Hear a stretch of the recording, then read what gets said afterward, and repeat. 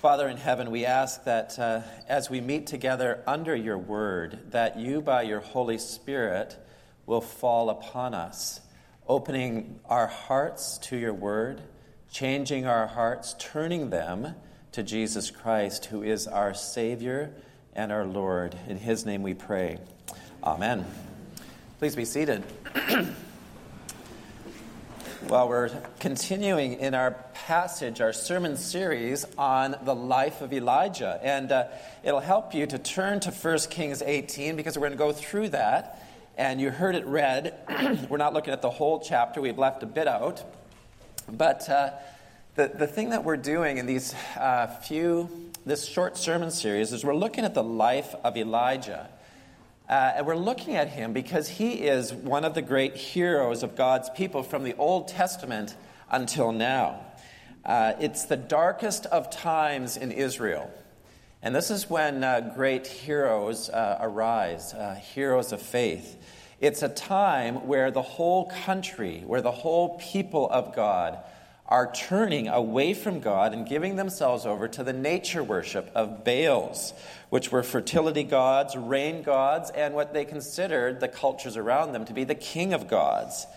It was a religion and a lifestyle full of sexual immorality and violence and greed as well. Ahab, the king of Israel, who's supposed to be God's chosen one, is leading people off this cliff. And he is doing it partly through his wife Jezebel, who's the leading figure of Baal worship. And she's determined to kill off all God's prophets, as you see in verse 4. But what happens through Elijah is one of God's most amazing rescues. He saves his people from sure spiritual death to again know him and serve him. And this is why Elijah is great. He is great, as we heard last week, because the word of God is great. And he carries God's word. And we heard how he announced this famine to Ahab, how the word of God went out to the wilderness as Elijah was sent out. And then he is brought into the heart of Jezebel country in a place called Zarephath. And in this little home with this widow and her young son who are starving to death, he lives with them. and this whole family sees God personally sustaining them day by day as they trusted his word.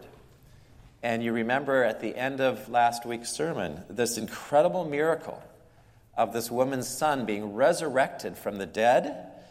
And through this all, the widow really sums things up, where she says her last words of chapter 17, "Now I know, Elijah, you are a man of God, and the word of the Lord is in your mouth." Well, in this chapter, that truth is going to be revealed to all of Israel in the most spectacular way. It's an account that many of you know well. It's very well suited to a Sunday school lesson. There's lots of drama, there's humor, there's action and danger. It's sure to hold the attention of even the most distracted child. I remember it very well when I was in Sunday school, one of my favorites. But it's not just one of the most important events in Israel's history and a spectacular saving by God. It is tremendously relevant to you and to me this morning. Because in this chapter, Elijah calls Israel to give up idols and to come back into a living relationship with the true and living God. He is calling you and I to the same thing. And he does it in three ways that we'll go through. The first way that Elijah does this is through an invitation. And secondly, it's through a prayer. And third, it's through an answer. And in all these ways, God is the one who is initiating.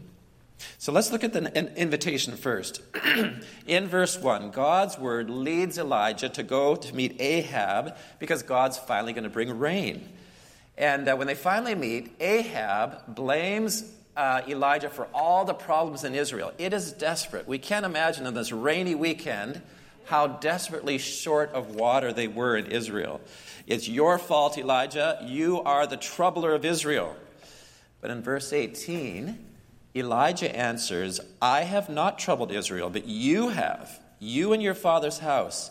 And then he reveals the fundamental problem. You have abandoned the commandments of the Lord, and you have followed Baals. You see, following these gods means abandoning God's word. He has left the covenant relationship with God, Ahab has. And he's been using all of his power to make all Israel do the same. And so Elijah says now, there's got to be a reckoning. We have to settle this.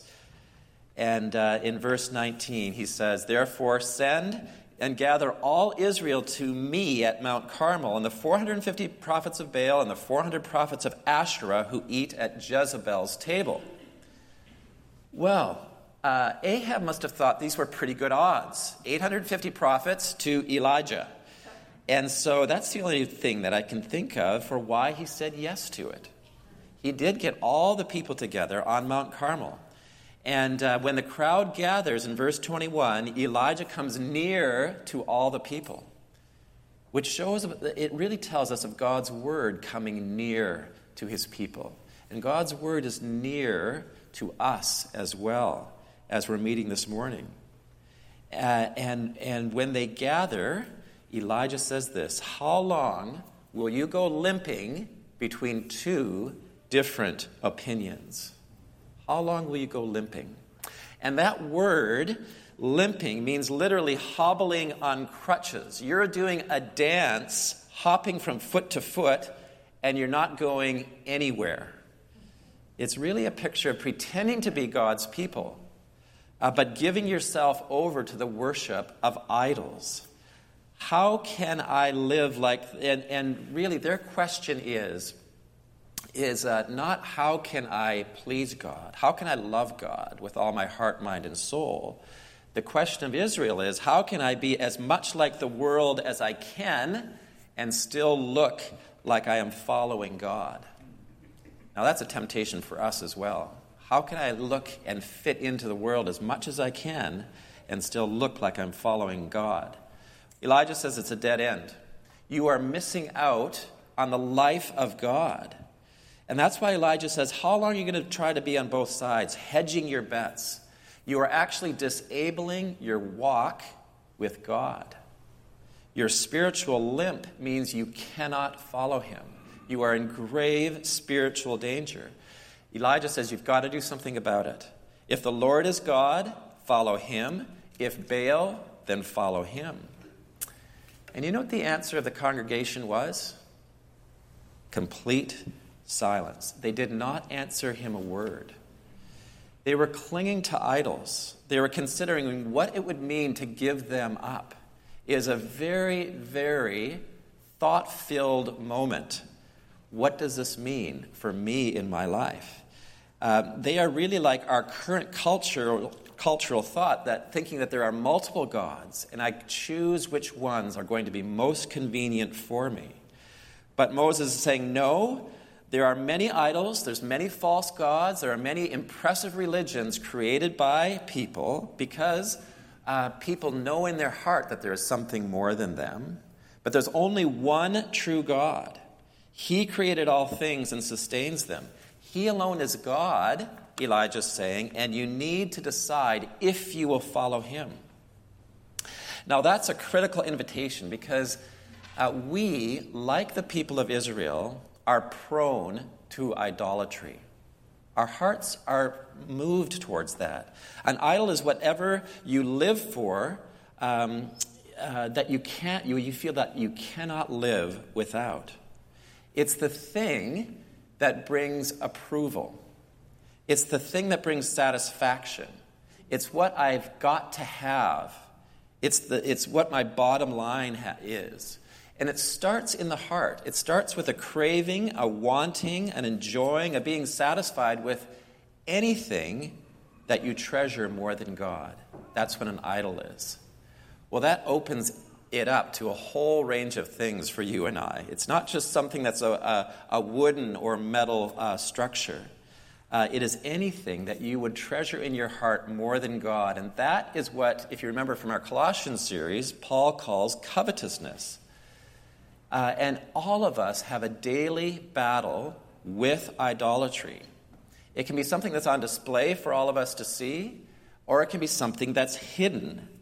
It can be material wealth or the approval of others. It can be sexuality, which is a huge idol in our age. It can be success in business or good grades or having a boyfriend or girlfriend. It can be our family. The worship of idols instead of God causes a spiritual atrophy within us. That's what Elijah's telling us. We are hobbled. We cannot walk. And so God invites us to choose every day, stop limping between idols and God. If Jesus is God, follow him. And I think that this is what was going on in the wilderness for Elijah and in Zarephath, is that Elijah is learning, what does it mean to follow God alone? What does it mean to trust him with all of who you are? He depended upon God's word every day of his life, and especially in that time in Zarephath with his little family. God strengthened Elijah during that time, and his confidence in God grew. He was able to walk very strongly with God, and that's why he was able to make that bold invitation before all Israel and a tyrannical king. Now, I believe that God stretches us and that he grows our godly muscles as we know him by his word and we serve him. Because as you hear his word, you know him. As you obey him, you actually experience the living God working in your life. You gain confidence in him. We cannot make this daily choice, though, to follow God in our own power. And that's why this next part is so important, because without God's grace and without his help, we will hobble. We will be in a hopeless situation.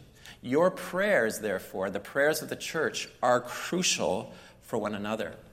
And so that's why there's not only a strong invitation to renew relationship with the living God, Elijah prays for his people who are hobbled, who are prone to worship idols. And it's one of the great prayers of the Bible.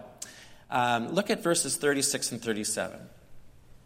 At the time of the offering of the oblation, Elijah the prophet came near and said, O Lord, God of Abraham, Isaac, and Israel, let it be known this day that you are God in Israel, and that I am your servant, and that I have done all these things at your word. Answer me, O Lord, answer me, that this people may know that you, O Lord, are God, and that you have turned their hearts back. Now, there are three things that Elijah is praying for, and I think this instructs our prayers at a church. We should pray in this way. The first thing he prays for is that the people would know God's name. Where do we get that from? Moses begins by saying, O Lord, let it be known that you are God. And then later in verse 37, he prays that the people will know you, O Lord, are God. That word Lord is a special name. It is the name for God. In the English Old Testament, it's the covenant name for God that is pronounced Yahweh, even though we really don't know how it's pronounced. Only the priest could pronounce it, and then after the temple was destroyed, it was never heard again. But it was a sacred name. It means that God, in his love, has chosen his people to belong to him, and that they would be his people, and he would be their God. And to make known that name is to remind the people that God loves them with a steadfast love, a hesed love, that he speaks to them, that he calls them to obey him and to love him with all their heart, mind, soul, and strength. It is a precious name. And that's why when people often come to faith, they often change the way they talk pretty quickly. They stop using God's name in vain. Now, in the first church I was at was at a small town in Pender Harbor, and I belonged to the fire department there. It involved practice every Tuesday night, and it was great. It was a great time. I really enjoyed the guys that were there. But one of the features of the time together was that the language was very blue. It was like there was a contest to see how many profanities you could fit in one sentence.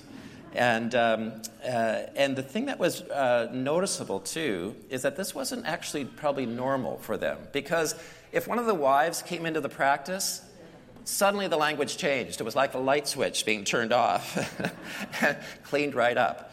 But one night, the language reached a crescendo, I should say.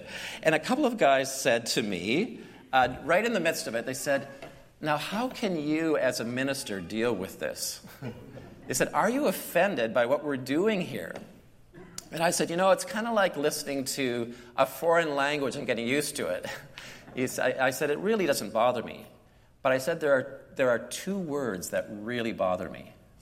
Well, all the guys listened quite closely. What are the two words?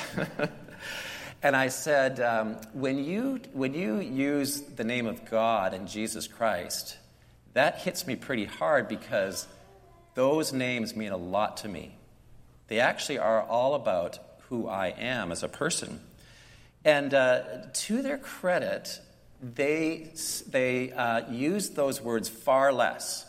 Didn't stop, of course. And they actually apologized from time to time when they used it. They'd catch themselves.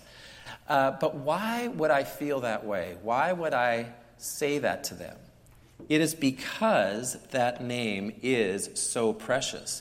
It is a name that has to do with God's commitment to us, to you and to me. He is the God who has brought you and I into a relationship with him so that you belong to him. He is your God. You are his person. He is your only hope in life and death, and his purpose is to bring the world into that relationship as well. You see, the steadfast love of this God who is named endures forever. And this is the crucial difference between all false gods, between all false religions, and the one true God. For false religion and idol worship, the all-important question is, how committed are you? How committed are you to that God or to that idol? And this so easily affects our own faith in the true God. It can become all about how committed I am. And you see this in the actions this morning. You couldn't fault the commitment of the 450 prophets of Baal. They repeated prayers to Baal over and over again. Answer us, answer us. And then when Elijah asked them if maybe Baal was thinking about other things or going to the washroom or asleep or on a journey, they got even more serious about their commitment. So they cried out and they cut themselves so that the blood flowed, and they raved until the evening. You see, false religion is all about getting the God to act for you or to accept you through your commitment to it. But this is the empty way. This is the way to death. We see in verse 29 this really telling phrase, no one answered. There was no voice. There was no one who paid attention. It is a lifeless religion. It is the lifeless religion where there is no reality in it. But the center of true religion, of true faith, of the true God is very, very different. It is all about how committed God is to us. That is what the name of the Lord is. His commitment is revealed fully in that God so loved the world that he gave his only begotten Son, that all who believe in him should not perish, but have eternal life. Jesus took our sins upon himself and died to that sin once and for all, so that nothing can separate us from the love of God. Nothing can change the fact that you are his person and that he is your God. Nothing can separate us from God's love. That's the new covenant for the forgiveness of sins. That's the covenant that we are going to be experiencing and seeing in communion in just a few minutes. In it, our sins are forgiven. We are reconciled to God. And Elijah is praying for that to happen, that people will know God's name, who is so committed to us. Now, secondly, he prays that the people will know God's ministers. And I want to say that this is a very important thing that affects all of us. He says this, he prays that I am your servant, that they would know that I am your servant and that I have done all these things at your word. You see, this is telling us that God's true minister is one that is faithful to God's word. Very simply. God always takes the initiative. He has spoken, and the minister obeys. So God tells Elijah to remake the altar with 12 stones and douse the altar and wood on a sacrifice with 12 jars of water, 3 trips with 4 jars, to signify that God was restoring the 12 tribes of Israel in their relationship with God. Elijah diligently obeys him before he prays. He hears God's word before he prays. And the fruit of his obedient service is that God's work will be seen in a moment. A minister is God's faithful servant who baptizes with water, as Jesus does, but only God baptizes with the Holy Spirit and with fire, changing a person from the inside out. And it is not just the ordained person who are ministers. I love the fact, and we missed this, you can go home and read the rest of chapter 18, but the rest of it talks about Obadiah. He's prominent. He has a career in politics. He works in Ahab's court, but he is faithful to God's word in a very tough workplace. He single-handedly hides all these prophets of God from Jezebel, who's trying to kill them. It was dangerous for him to set up this meeting with Ahab as well, with Elijah. But despite his fears and his reluctance, in the end he obeys God's word and he sets it up. God's faithful minister at the workplace, in politics, of all places. Faithful ministers are essential for God to renew the faith of Israel and our faith as well. You and I speak words to people that alone can renew their faith and draw them, turn their hearts to God. That's why Romans 10 says, how will they call on him who they have not believed? How are they to believe in him whom they have never heard? How are they to hear without somebody preaching? And how are they to preach unless they are sent? As it is written, how beautiful are the feet of those who preach good news. God's people are sent out by God's word. And then finally, that prayer, the third part of that prayer is that the people would know God's power. And this is what this shows God's love, Elijah's love for the people. He says, "Answer me, Lord, answer me, that the people may know you, O Lord our God, and that you have turned their hearts back to him." Back to God. You see, Elijah's praying that by his great power, God will change the hearts of his people, giving them new, living hearts and releasing them from idolatry. It is God's powerful, gracious work to change our hearts and to turn our hearts to him. And this should be our prayer for one another and for ourselves. And wonderfully, as we close this passage, there's not only invitation and a prayer, there is an answer.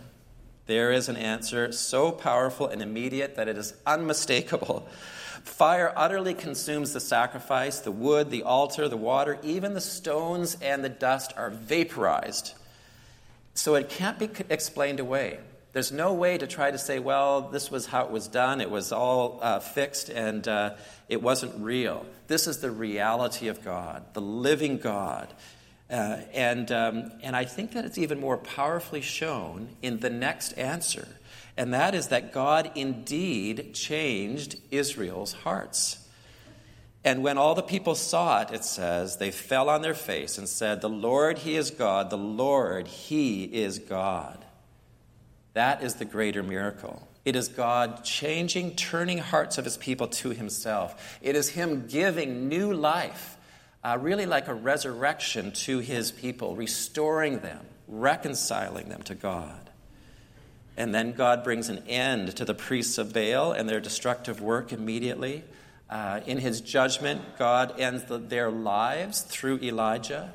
And then finally, God gives physical life to all of Israel. He gives rain, he gives physical life, bounty from creation.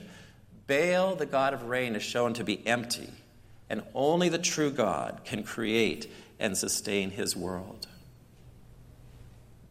So as we leave this passage, what are we to do?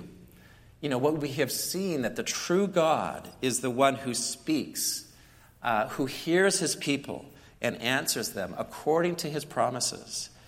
And God reminds us here that he alone is utterly committed to you, that he speaks to you through his word, that he listens to your prayers, and that he powerfully acts through them to bring life, spiritual life, physical life, changed hearts. His commitment to us and to Israel was to continually renew and heal their relationships with him. And most perfectly and wonderfully, this is gloriously revealed to us in Jesus. For if he is for us, who can be against us? If that is true, may we let go of idols and cling to Jesus, the author of our life. May we know that God, in all of his glory, as we hold fast to his word, may we experience him and his new life as we serve him and obey his true word. Jesus' dear friend John sums it up well, what God has done for us and our response in his first letter. And I'll close with this wonderful verse from 1 John 5:21. And we know that the Son of God has come. He has given us understanding, so that we may know him who is true. And we are in him who is true, in his Son, Jesus Christ. He is the true God and eternal life. Little children, keep yourselves from idols. Amen.